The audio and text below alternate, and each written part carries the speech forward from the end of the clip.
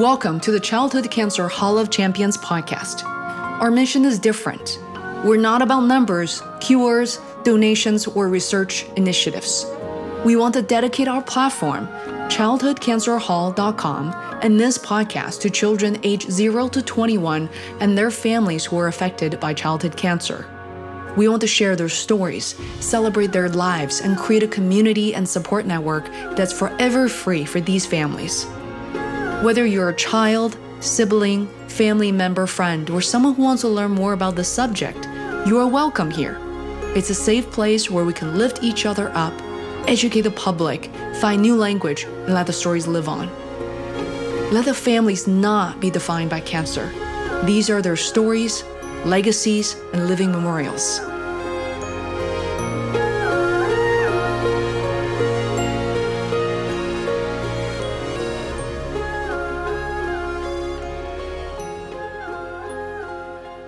Thank you so much, Candace. I know you're in South Africa. There's a really big time difference, but I'm so grateful. I truly am grateful and honored to be chatting with you and sharing this moment with you. And I would love to welcome you to share the story of Owen and the story that you shared with us right here at Childhood Cancer Hall of Champions. Awesome, thank you. Owen started showing strange sort of signs in about between January and February this year. He woke up one morning and his right eye had started squinting. So we didn't immediately think that it was anything too severe. We thought maybe he had a lazy eye. Excuse me. Mm-hmm. Long story short, we landed up taking him to several doctors, and then we were hit by COVID. So we were kind of stuck. We weren't really allowed to leave the house. We were in full lockdown in this country. Mm-hmm. Then what happened was, as soon as we hit level 4, they moved us down to level 4. We ended up taking Owen to a holistic, or sort of a herbalized doctor, who then suggested we take him immediately for an MRI scan, which we had previously done or tried to do, but Owen wasn't reacting well to the medication. After that, we got him an MRI scan and we got transferred to the Nelson Mandela Children's Hospital, where one of the head pediatric neurosurgeons then approached us and told us what the situation was. He had been diagnosed with DRPG. At this point, they sent us home and said there's nothing more they can do. There's sort of no treatment other than radiation that they could offer us. From there on, it was quite hectic. We had to return to the hospital 11 times before they actually took him and started the radiation. They had to remold his mask twice on 2 separate occasions, to a point where there was such an argument between the radiation department and the oncology department because they were not communicating. And the time delay that it took between the two of them, Owen's obviously Owen's situation had actually worsened and he had to remold because of the cortisone. So they started fighting with us about that. It's a long story. From there on, we were supposed to get 30 radiation sessions. They only gave Owen 5. And when asked why, they just said, well, that's pretty much what we can do. So obviously, being parents, we did everything that we could. In lockdown, there is a trial drug that was being tested in the US called ONC201, Onco201. This was completely out of our financial reach. We worked it out that it would cost us in excess of 36,000 Rand per week to keep Owen on this medication, which was completely out of our reach. We were lucky enough to get a donor or a sponsor who sponsored Owen some of the medication, and somehow, by some sort of a fluke, we managed to get the medication into the country through customs via courier without any documentation, and he started on the medication. Whether or not it worked, I won't know, because I don't know they didn't give us a life expectancy, and when we did ask, they didn't tell us either.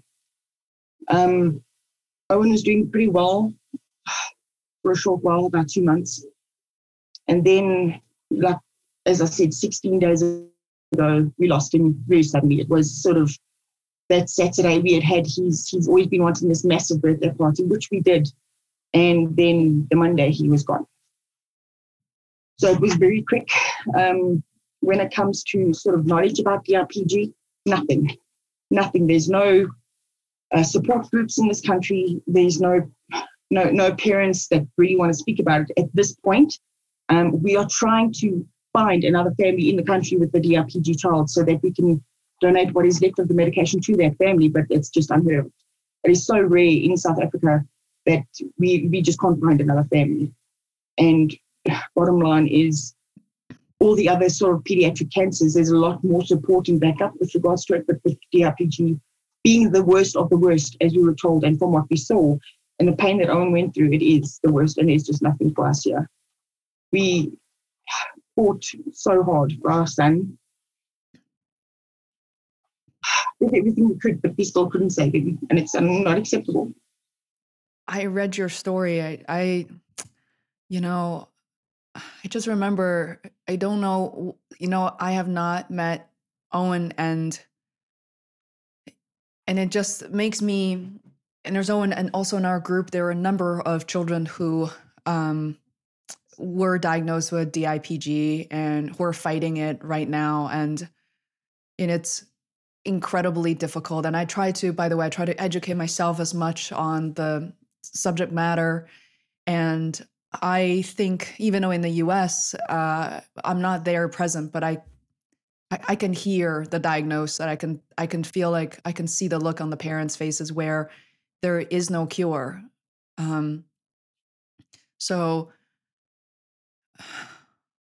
then it's so hard. It must have been so hard for you in South Africa.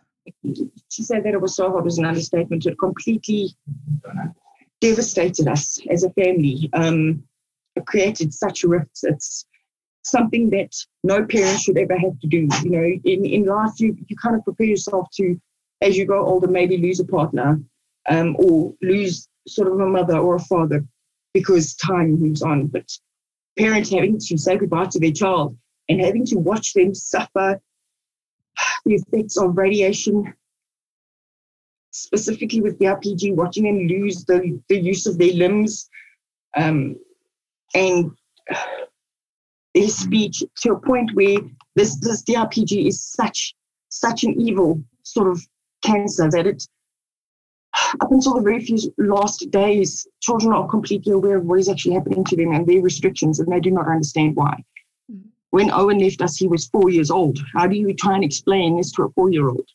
And he gets angry and frustrated with you because he cannot do what he's used to doing. And it comes to a point where you would give anything in this entire world to try and help your child, but there's nothing available. And it's just unacceptable.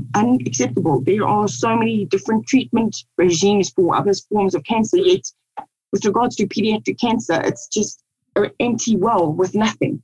You have nothing to go back on. You just kind of get sent home and everybody just expects you to be happy and deal with it while you've got time. That is, excuse my language, a bullshit remark. It's unnecessary, and I cannot let it go, and I will not let it go, because I can't get over the fact that my 4-year-old boy is gone and I have nothing left but this nagging voice in my head that says you need to do something. Mm-hmm. Sadly, within South Africa, there's not much you can do. Mm-hmm. I'm sorry to hear that, and I feel like I'm looking at the communities in the US. There seems to be, and this is why we're very interested in talking to policymakers, as well as some of the doctors for pediatric cancer, to have a better understanding of it as well, because we at Childhood Cancer Hall of Champions, we really struggling, I have to admit to you, that we're struggling to understand overall why there's so little money, there are very limited resources committed to this. And exactly. And I don't want to make one cancer more or less important than the other, because ultimately cancer is devastating no matter where it is. But this is a personal thing. I do not understand why breast cancer has such an amazing following and such an amazing amount of information. Mm-hmm. I can live without my breasts. I cannot live without my child. There's a difference between losing a body part that you can, with the amount of technology there is today, you can get another one. I can't regrow my child. I cannot build another child exactly like he was. Mm-hmm. I think that there's absolutely no funding in South Africa at all for pediatric cancer. Nothing, zero. So a lot of the doctors that are working on sort of any sort of movement on pediatric cancer itself are funding it themselves. There's no private investors, there's no funding for cancer research at all. And when it came to reaching out to people for information when Owen was first diagnosed, I had to reach out to people in the US because nobody in this country knew what I was talking about. When it came to Owen's palliative care, his palliative care doctor had no idea what DRPG was. And that's the sad thing. A lot of these doctors do not even know what it is. They sort of have to research it. And when they do, they kind of come back to us and say, well, oh my God, I'm so sorry. If our medical professionals are unaware of what this kind of cancer is, that is taking children left, right, and center, then it just goes to show how bad this really is and where our medical guys are actually at. Was it one thing I do remember, and I say this, remembering how devastated I felt and how quickly money ran out for my dad every day, $60,000 RMB, which is $10,000 on the table. It says, if you don't pay for this, we'll stop the medication by 3 p.m. And I never forget that. I don't know how I ever can escape from it, that feeling of hopelessness. And exactly that. And I was actually discussing with one of the other moms, I think 2 days ago, whose little one actually also passed away. In South Africa, we don't get given a medical scheme. We have to pay exorbitant amounts. And for a normal, let's sort of mid-level family, affording a medical aid for 4 people is just unheard of. It's unreachable. And then lockdown as well, specifically with a lot of people being retrenched, it's just unheard of. So we landed up at what is called a government hospital, which is a government subsidized hospital. So you go in, you wait for 8 hours on end to be seen, and then it's literally you walk in, they give you another day for another appointment, which is why it took us 11 separate visits, which is a 40 minutes travel or 40-minute commute from where we stay to that particular hospital and back. Owen's 4 years old, and because he may have to go under anesthetic that day, maybe if we're lucky, he doesn't eat or he's not allowed to eat. So starving a 4-year-old child for 8 hours on end without any results is what was happening. And even at the private hospitals, the doctors and the staff are so overwhelmed that there's just no way forward with this. So ultimately, if you or your child is diagnosed with a cancer in this country, and unless you have the best medical aid that there is, which costs you at least 7,000 Rand a month, which is an entire income in a normal household per month, you're not going to get anywhere. Nobody's going to help you. We did, however, had one doctor that was prepared to waive his fees, all his costs, and help Owen on a pro bono basis. But he needed a radiology department, and we needed an anesthetist to come on board. Despite doing everything we could, the radiologists department told us they will charge us 100,000 Rand per day, which is 1 session per day. And then the anesthetist said 300,000 Rand per day. Where, as a mid-level family, are we ever going to be able to afford that? We tried fundraising. We tried our first target of fundraising to be 50,000 Rand. We couldn't even get that 50,000 Rand in. It's just so soul-destroying. I have no words.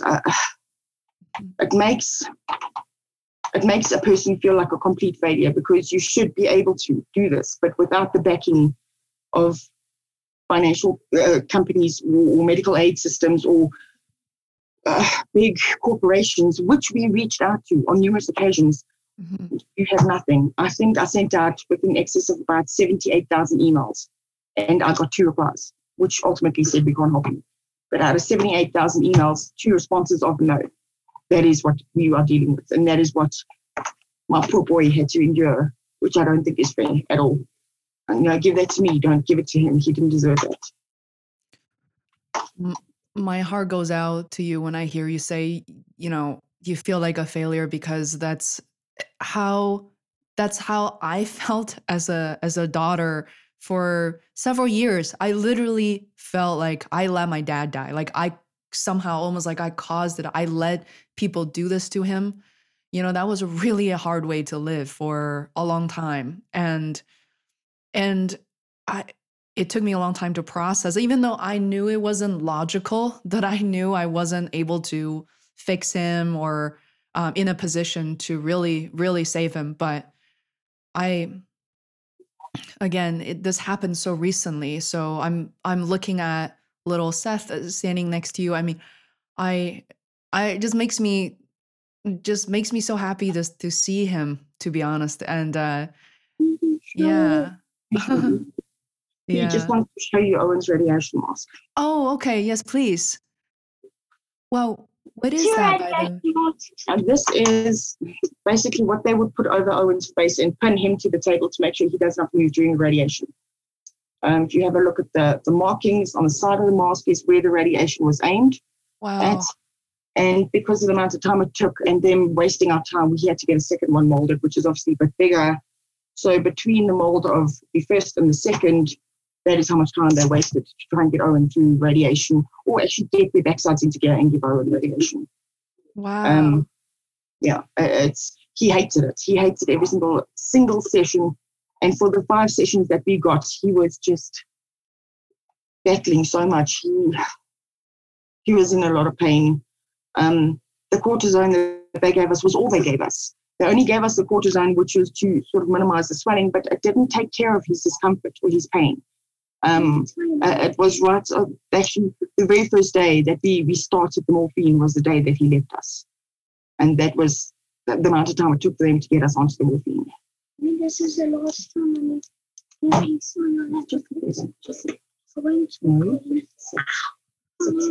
Baba, sit down, this is important. Thank you. Wow. So I was curious, just looking at Seth, what was Seth's reaction since the beginning of the year? I know this part probably isn't very easy to talk about either. Seth, I sometimes like to think he's a very easy child. The last 2 mornings he's woken up, and I think it's just hit him over the past 2 days that this is what the situation is. He was acting out a bit, with trying to deal with his stuff, because all kids, he's kind of not used to his little brother not being able to get up and run with him.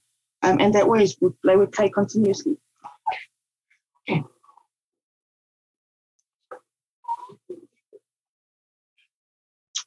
Sorry, he's upset. Yeah, no problem at all.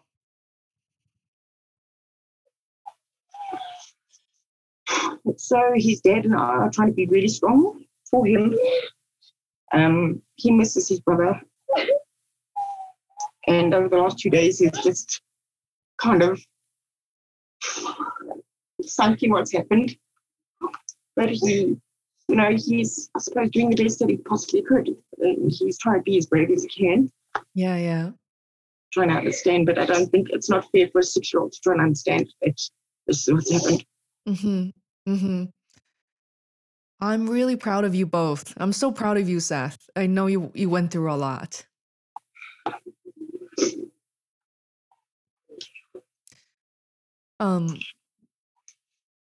So, by the way, is that a Superman shirt, or is that Mickey? No. Mickey? No, that's Mickey Mouse. Mommy, why Mommy Mickey Mouse? That's what you're wearing. Yeah, what is a Mickey Mouse on tour? Is Mickey Mouse on tour in South Africa? Oh, no, definitely not. Definitely not. Mommy, could you... We would have been very... Why could you offer that? Not right now. Okay. No, definitely not right now. It's funny that you mention it. Between Seth and Owen, they have this thing. It's superheroes all the way. It's completely the Avengers. And Owen's favorite superhero was Superman.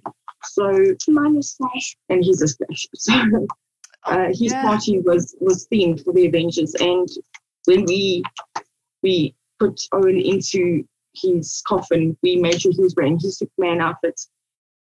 And I remember walking into the Undertaker's office a while ago, and I walked past a room, and in this room, it was a dark room, in the room was a sort of a small white coffin standing up against the wall, and it freaked me out. I felt like I was going to literally hyperventilate and have a panic attack. And lo and behold, Owen's coffin was a little white coffin. So we reached out to a couple of friends of ours, and we actually covered Owen's coffin in superhero stickers. We wrapped it literally in superhero Marvel. And I think if it wasn't for that, I would not have been able to actually sit there and do it. We collected his ashes on Saturday, so he's home with us again. Not in the way that we want, but at least he's home in that sense. But yeah, superheroes he was our little superhero for him to go through all of the stuff that he did. And every day to have a smile on his face and just not show the pain. Yeah. Well, yeah. They took an old Superman. Yes. Come up, please. Yeah. Could you tell me a bit more about Owen? What did he like to play? I love learning Superman. What did he like to eat? What was his favorite animal? Owen loved anything and everything. He was, any sort of excitement. He loved to run and jump and ride ride his bike. And he was actually to a point where we started to think that in between all of this that he could read at the age of 4, because Seth would open up a world atlas just to have a look at the countries, and Owen would start reading the countries. And I mean, he's 4. He's never been to school. He didn't have the chance to even go preschool because of the fact that COVID hit us. So there were certain things that he could never have been able to hear us talk about, but he read them. Naughty, cute as hell, but naughty. He would always be playing with his brother, and he I don't know, she'd say that Owen actually had a favorite animal. What was Owen's favorite animal? What would you say? I would say cheetah. No, that's yours. Owen had a thing for like an octopus or sharks. He loved sharks, megalodons and sharks. So yeah, he loved sharks. Yeah, sharks, yes. And luckily, before he left us, we managed to take him to what the equivalent is of your marine world. We took him to Ushaka, which is ours, and he managed to see the sharks. And there was a pretty good day for him as well. And giraffe. Yeah, so just come and introduce them. This is Owen's dad. This is Carl. Hi. Carl, nice to meet you. Nice to meet you. Your name is? My name is Faye. So I'm the host for the Childhood Cancer Hall of Champions podcast. I have my own podcast as well, and I'm based in Boston, Massachusetts. Okay. Perfect. You did great. Thank you so much for sharing the story. Like I said, it's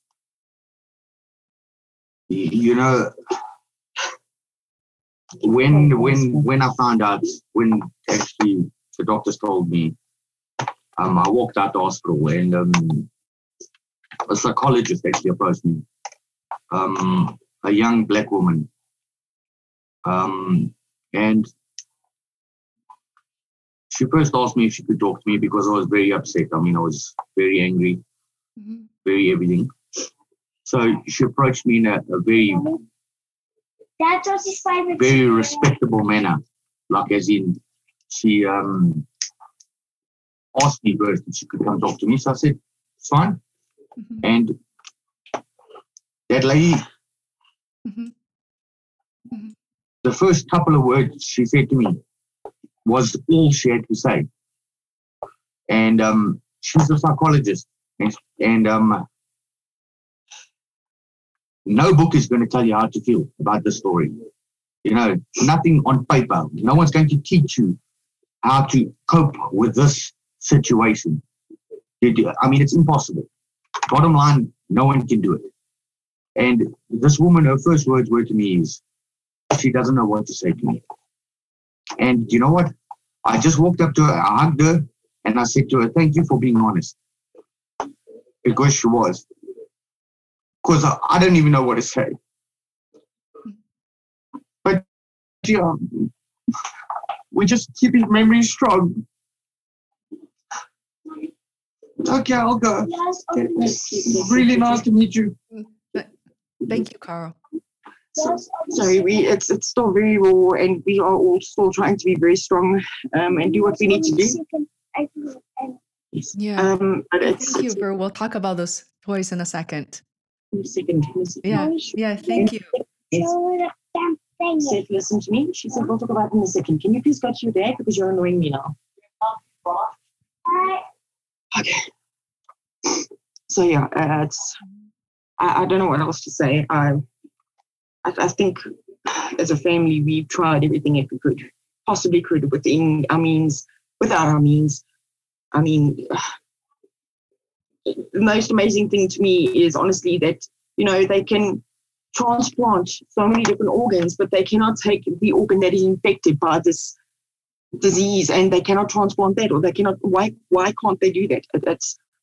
I understand that there's probably sort of a lot of things that you need to be aware of, but I just don't understand why nothing is being done with regards to this. I mean, cancer as a whole, I don't understand why certain cancers get more attention than others. Cancer as a whole should get a lot more funding, a lot more sort of backing from everybody in the world. It's not just cancer doesn't have borders. I don't think it should. Mm-hmm. Mm-hmm. Its treatments regime should either. I felt my dad has esophageal cancer. It was stage 3. And to be honest, the surgery was very unsuccessful. They couldn't do anything in the middle of the surgery. So he had that to recover from as well. But, you know, in retrospect, we realized there were so many treatments that were not very effective other than completely bankrupt my mom and I'm the only child. So, you know, it took us a long time to recover from it. But as you can imagine, we were ready to do everything. We're ready to be homeless, whatever it takes, if you could just live another day. Exactly. It's exactly what we were literally putting the house on him. We were going to go live on the streets if it meant that he could, you know, not that that's a life that we could offer him, especially with his condition, but everything. We let go of so many things, and it's just, you know what, I don't, to me, there's a difference between letting go of worldly goods and having, you cannot replace a person, you can replace a house, you can replace a car. But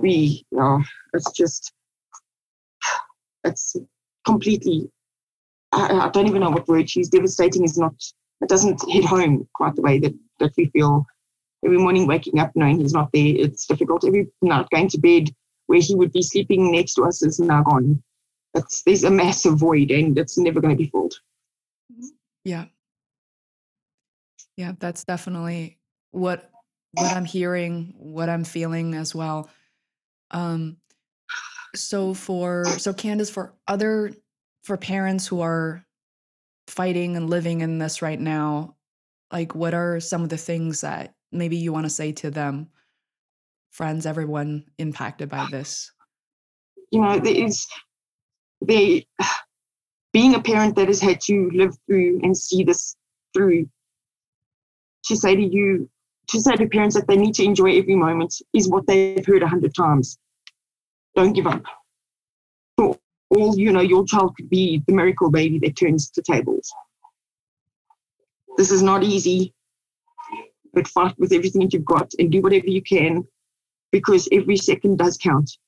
And, you know, just know that you are doing your best and that your child knows that you're doing your best. And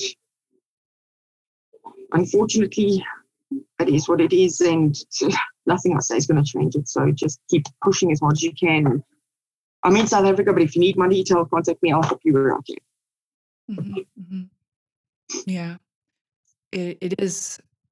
When it comes to money, I find it really unfair too, because as if you are the ultra wealthy people, then you can have access to or make it possible. And even for them, as we probably know, the result may not really change all that much for a certain type of cancer.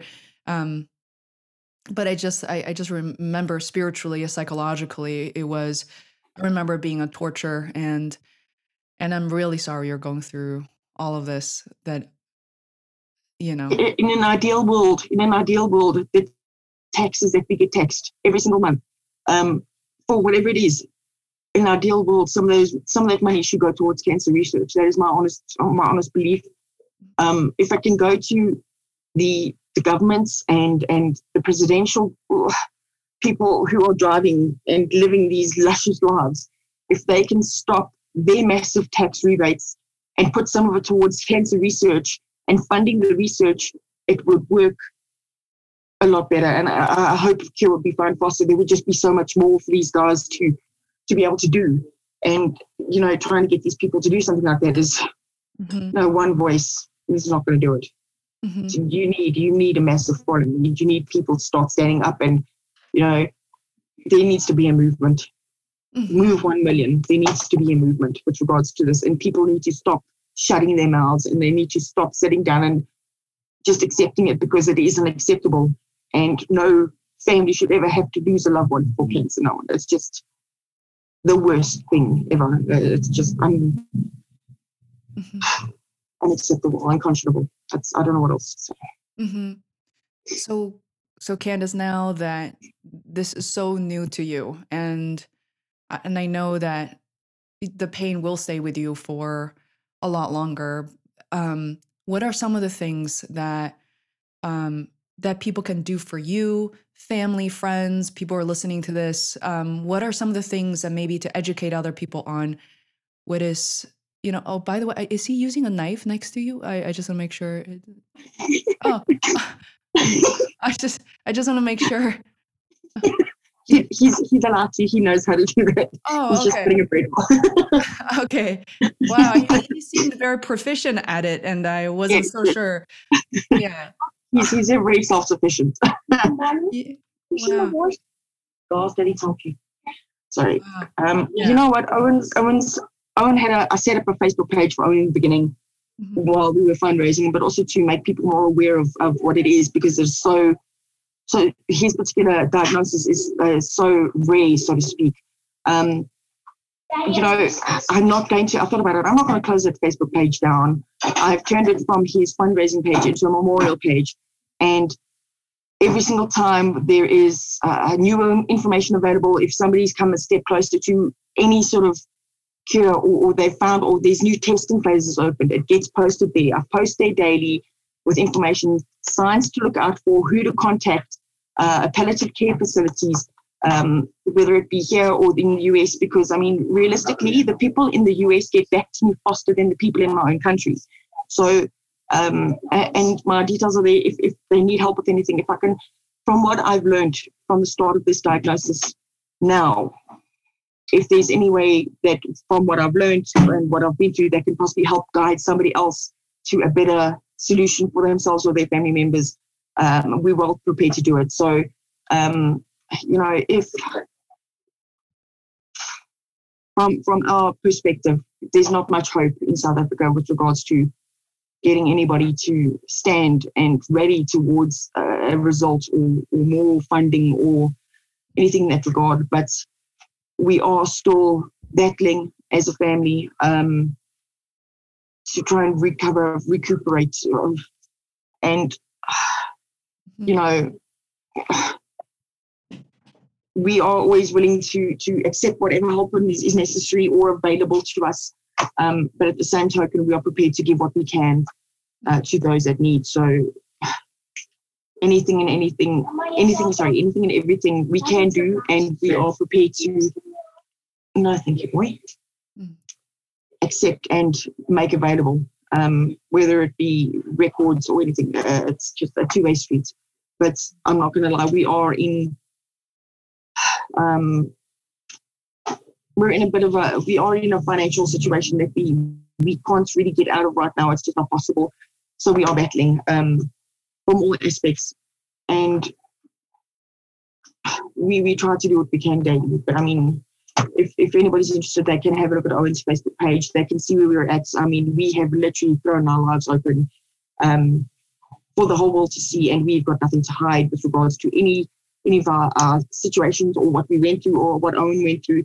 But at the same time, make it a source of information for everybody else, so they know what to expect or can maybe try a different route when it comes to treatment or finances or anything of that sort. Thank you for that, Candace. One thing I also want to ask is, in terms of language and messages from other people, I have friends who have lost their children who are younger in age all the way to about their early 20s. And one thing I learned running this interview is that people really enjoy talking about their children, as opposed to, we are tiptoeing around not mentioning their children. And I kind of want to hear your perspective on that. When is it okay or appropriate for people to bring up Owen, asking you to talk about him, his stories? You know what? It's always okay. I am his voice at this point. I'm his advocate, and I'm ask me, and I'm going to tell you. And I have the kind of personality where I don't shut up. So yes, it hurts like hell. But at the end of the day, if there's something that you need to know, or if somebody's got a question, ask me. If you don't ask, you won't know. So, I may, after the question, go cry in a corner. But if I don't answer that question, then I will feel like I'm doing Owen an injustice, because I haven't helped him or helped his message come across to whoever needed it at that time. So there's every single day on that page, on Owen's Facebook page, I'm answering questions, or I'm posting a comment, or I'm letting people know what's going on or how I feel. And when I say I've opened my life and my family's life up like an open book on his page, everything is available there. They're all hard truth. And that is what it is. And I just think that needs to be made available. So people can approach me now. Yes, it's sensitive, but I'm still in the angry part of all of this, and I'm still dealing with a lot of anger. So I've got more of the fight in me right now than sort of the sadness. And while that fight is available, make use of it, because I'm open to it at any point. There's bring it, basically. I don't know, bring it. Bring it. Yeah, bring the questions. That's it. Yeah. Thank you, Candace. Can we, I mean, you gave us so much information. We'll include a link to Owen's Facebook page in our show notes, what we call show notes, shared next, kind of alongside with this episode. So people have information about Owen, links, to learn more about you. And sure. I'm really happy with this episode. You've given me so much, and I wonder if Seth want to take this opportunity to talk about the characters he brought over and say anything, Seth, or is he busy eating lunch or dinner? It's dinner time now. Would you like to speak about Owen's favorite toys, Owen's favorite animal? Okay, I appreciate you, Seth. I know you're eating right now. Whatever you feel you want to say about Owen, what you want the world to know about Owen, you can say. So talk. Yeah, you can say. Owen's favorite food was tomato sauce with bread. What kind of bread? Ketchup. Yeah, ketchup with bread. He loves that. Bread. Wow. How does he do it? Like he put the ketchup on the bread? No, you're not allowed to. You have to put the ketchup next to the bread. He was a bit fussy. And you always have to put the horse next to the bread when we make hot dogs. They're talking about the sausage. The sausage. Oh, wow. Yeah. Put that next to the bread, not on the bread. What was Owen's favorite toy? Dun, dun, dun. Wow. Look at that. Well, why did he like him so much? Why do you think he liked Superman so much? Because Superman was strong, he had powers and fly. Because he was strong and he had powers and he could fly. He could fly. Wow. You brought something else over. I saw a smaller toy somewhere. It's probably on the floor somewhere. And what about this guy? See? I'm sorry? The snake. Yeah. I thought it was a real one as he was playing with it. Yeah, that was his third favorite animal. And also little frog. Oh, wow. One of my good friends also loves frog. That's a purple frog. I like frogs. Okay. Wow.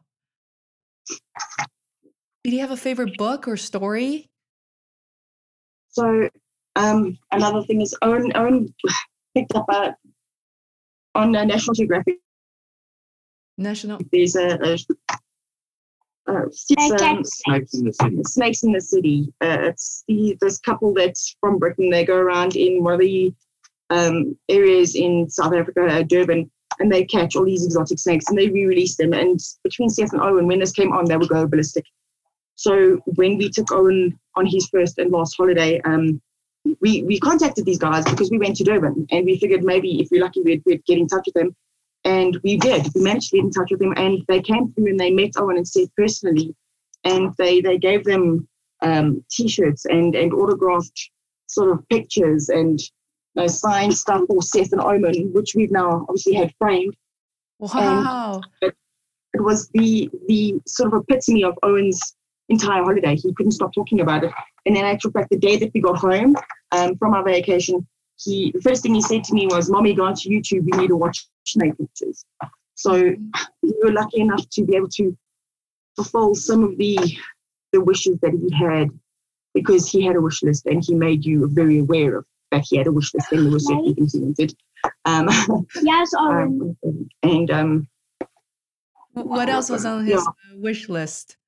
We managed to get him, he wanted to go on a boat, which we did. We managed to get the emergency services as well as the nautical sea rescue guys. They came out and they actually planned an entire day and they took him out in the water. Then when we went to Durban, we managed to get him out in the water on the harbour or into the ocean. So he did that. And then he hadn't seen a fully grown lion. So we took him to a lion park and he managed to see the lions. But at that point, he was actually really getting really, really bad. So he saw the lions and straight past the lions, he was sleeping. But he wanted to do that and he wanted to fly in a plane. So friends of ours that were sent from above really arranged for him to go up in a private plane. And the guy sort of did a couple of trips and stuff, and he loves that as well. Oh my goodness, seriously? There's Owen. Oh, wow. Oh, yeah, I saw him for a brief second. Oh my God. That was the last photograph, or that was the last day that we were able to take photographs of him when he was still conscious. The very next day, he was just sort of out, sleeping a lot. Right. And then that following Monday was when he left us. Wow, what is this? This photograph was taken the day after, 2 days after his diagnosis. The difference in him. Wow. Yeah. So it was such a complete change and difference in his look and his size and everything. And you know what? He took it in his stride. And the thing is, like, it's when as soon as the cortisone really started changing sort of what he looked like, he, instead of complaining about the fact that his T-shirts no longer fit him, he would just sort of say that his Teletubby was hanging out, and he'd find it a joke in it. And if I think about how strong he was and how much of everything that was going wrong with him he took in his stride, he is our Superman. He was just such a team player, and he just handled it so much better than I think most adults would have handled it. Absolutely. No. Okay, so yeah. Yeah. This is the handprint. I went to handprint tattooed Is on it my tattooed on Yeah. on We your both got his handprint tattooed on us ourselves. It's just as a name. Seth got a lot of That is so special. That's so cool. Can you see it now? Yeah, I can see him. Wow. How old was Owen in that picture? And that was this year, taken this year. Wow, he looked like he's got such a baby face. I thought. Yeah, but it was so sad. He had the most beautiful squishable cheeks, but it was all because of the cortisone.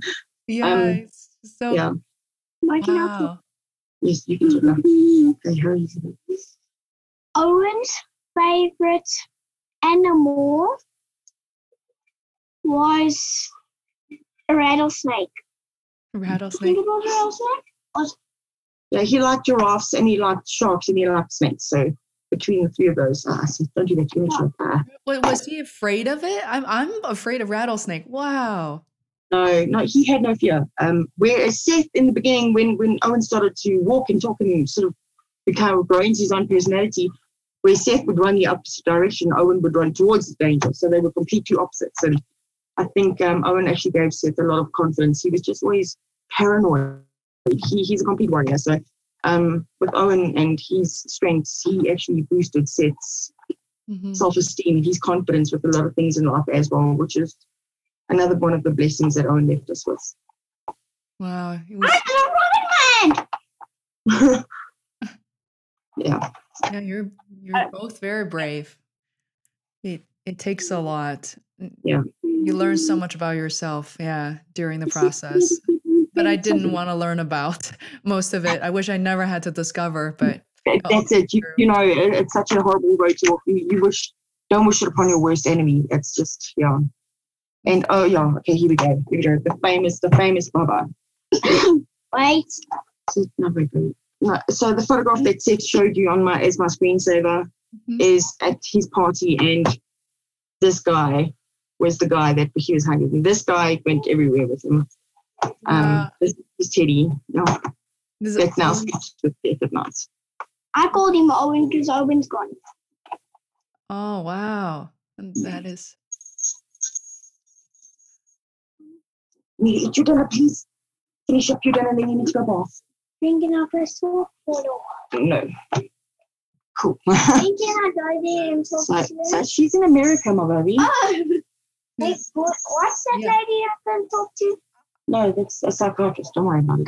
So Yeah. he starts therapy on Wednesday to try and get him to work through everything. For the families, or for the family, or for Seth? No, for Seth. Seth has got a separate therapy session because he'll be seeing a child psychiatrist or psychologist. Wow. It's just better for us. I think, for him individually right now, because he's dealing with things a lot differently. It's the way that Owen's dad and myself are. And it's important. I think that he needed to go first. So he starts on Wednesday, this Wednesday coming. And then I will be attending a debriefing and a loss support group on Saturday with a couple of my friends. I don't know how to do it. I don't know how to get through this. And I've always been the kind of person that's hard-arsed and doesn't really deal with the emotions, but this one, suffice to say, hits home hard. And it's not talking about it and not trying to get through it and just pretending it doesn't exist and everything is okay. It's kind of what's happening. So we need to do something about it, and they've taken that in their stride to arrange it. Yeah, I'm so glad you have a couple of friends you can trust, and that is really important. And to be able to talk about it, to be able to acknowledge the pain is so important. Wow. Therapy is so helpful, and I'm so thrilled that you can have this resource available, and also have Seth participate, because it took me a while. I remember I'm originally from China. It was something that I advocated for so long, but my parents weren't very accepting of it, including my dad, who was sick at the time. And gosh, by the time I came back to go through sessions, very nice. Is that a little toy you wanted to talk about? Is it? Yeah. Please tell me more. We need to kind of nip this in the bud because he won't stop. He's one of those. Oh, right. Owen's 3 favorites. Again, this is the last of them. There's another 2 more. Absolutely. Oh, is that Rhino? Yeah, Rhino. Porcupine's down there. And then he dropped the porcupine. Okay, but Bob, listen, seriously now, that is it. You need to do serious stuff here now. Okay, there's very adorable. I like this too. Yes. And the smiley face. We need that. Yes, we do. We need a smiley face. But I'm so glad therapy is available, because it helped me tremendously. There's part of me, I didn't even tell my mom that I was going through therapy after my dad passed, but it was the best decision. It's been incredibly difficult for you. I mean, as a child, to go through that and not being able to tell your mom that that's now, I take my hats off to you, that you are still doing what you're doing today after everything that happened to you. It's not right. It should never happen to anyone. Candace, you're so sweet. I remember everything so vividly, and to be honest, I could tell my mom really struggled with. Yeah, I like the frog too. She really, to be honest, my mom is a very kind, sweet person, always so community driven. But I admit that she finds cancer very, very challenging to talk about. She doesn't, and she will walk away. She will apologize and walk away from the conversation. Whereas I'm I feel like maybe I'm a little bit like Owen. I want to run right at it. That's exactly. I know exactly how you feel, and that's exactly what I want to do. And I don't have the resources in this country, so when I got the email saying that you guys wanted to do sort of a podcast, I was like, hell yes, because at least somebody's going to listen. So when it comes to that kind of thing, I will run it at full head on. You know what? Like, I'll have no fury at this point. I need to talk about it. People need to know about it, whether it be from the RPG to any other sort of cancer out there. People need to stop shying away from it. They need to stop pretending it doesn't exist, and they need to actually stand up and do something, because it's a bullshit. Excuse my language, but it is bullshit. Exactly. As if, I remember how in that moment you decide, you realize who are your real friends. I realized because I was older at the time. I was 24. So I had no friends who had sick parents at the time. And they were very supportive. But then because it went on for 2 years, I remember my mom and I lost a lot of friends. A lot of people didn't want to come visit us. They didn't want to talk about it. It was very difficult, particularly on her, as someone nearing, retirement age and or had a life that was never perfect. But, you belong to a social circle where there was always a couple, and all of a sudden my mom was just by herself. So I definitely learned a lot. And I've really devoted the past 10 years, even before the start of Childhood Cancer Hall of Champions, I started my podcast interviewing Dr. BJ Miller behind me, who's a palliative care doctor. We've developed a very deepened relationship. We have therapy. We, working at CCHC, have therapy sessions with him once a month because, frankly, this have been a more difficult conversation because it's so fresh. Everything is so new. I realize that I admit, even having gone through this with my dad, for the first time in my life, talking to parents, I don't know how to categorize my emotions. I don't know where. I find it very disoriented in terms of, how the language and the feeling. And, last night as I was managing the Facebook page, I saw another little girl who passed away, and completely unexpected, in her mom's arms. I couldn't go to sleep, and I had to meditate and kind of just find my center again. And this is very, very real. It's hitting so many families. We can't pretend that somehow you're not living it as somehow you're lucky, right? And you can therefore have the right to avoid the subject. No, like, what can we do to help people? Same thing with disabilities, another area we're exploring as well, because it just, as you know, I watched my dad going from one of the strongest men I know to someone who just can't walk from the bed to the hospital, bathroom. That's 5 feet away. So it's so debilitating.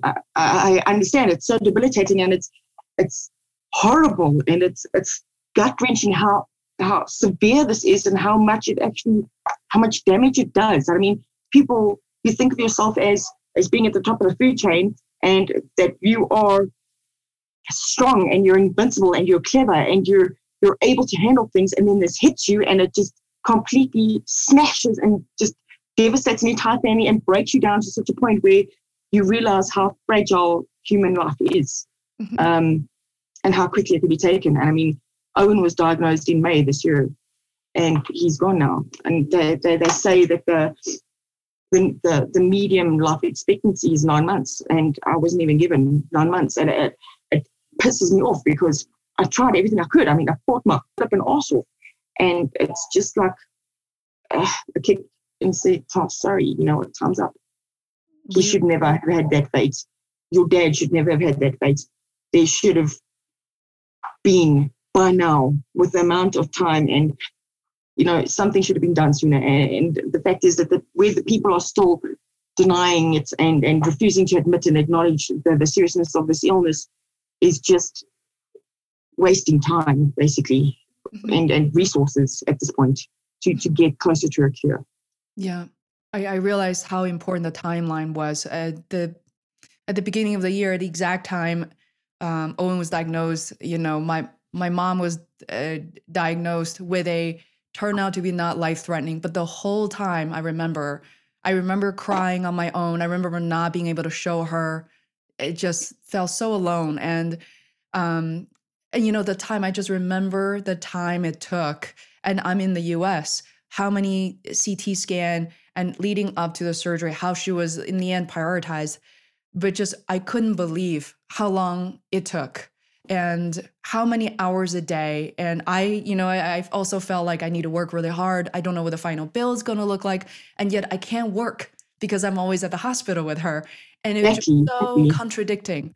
And so I'm so glad, Candace, that you decided to do this. And when I say courage, I don't mean in a very commercial way, but I know that you need to be so brave to be able to talk about this. And I know you are also so willing to, on top of that. But I'm really glad you did this, because I know you had every right to last minute to say, I'm not doing this. I don't have to do this. I don't owe this to anybody else. It's my story, my boy's story, but please know how powerful it is.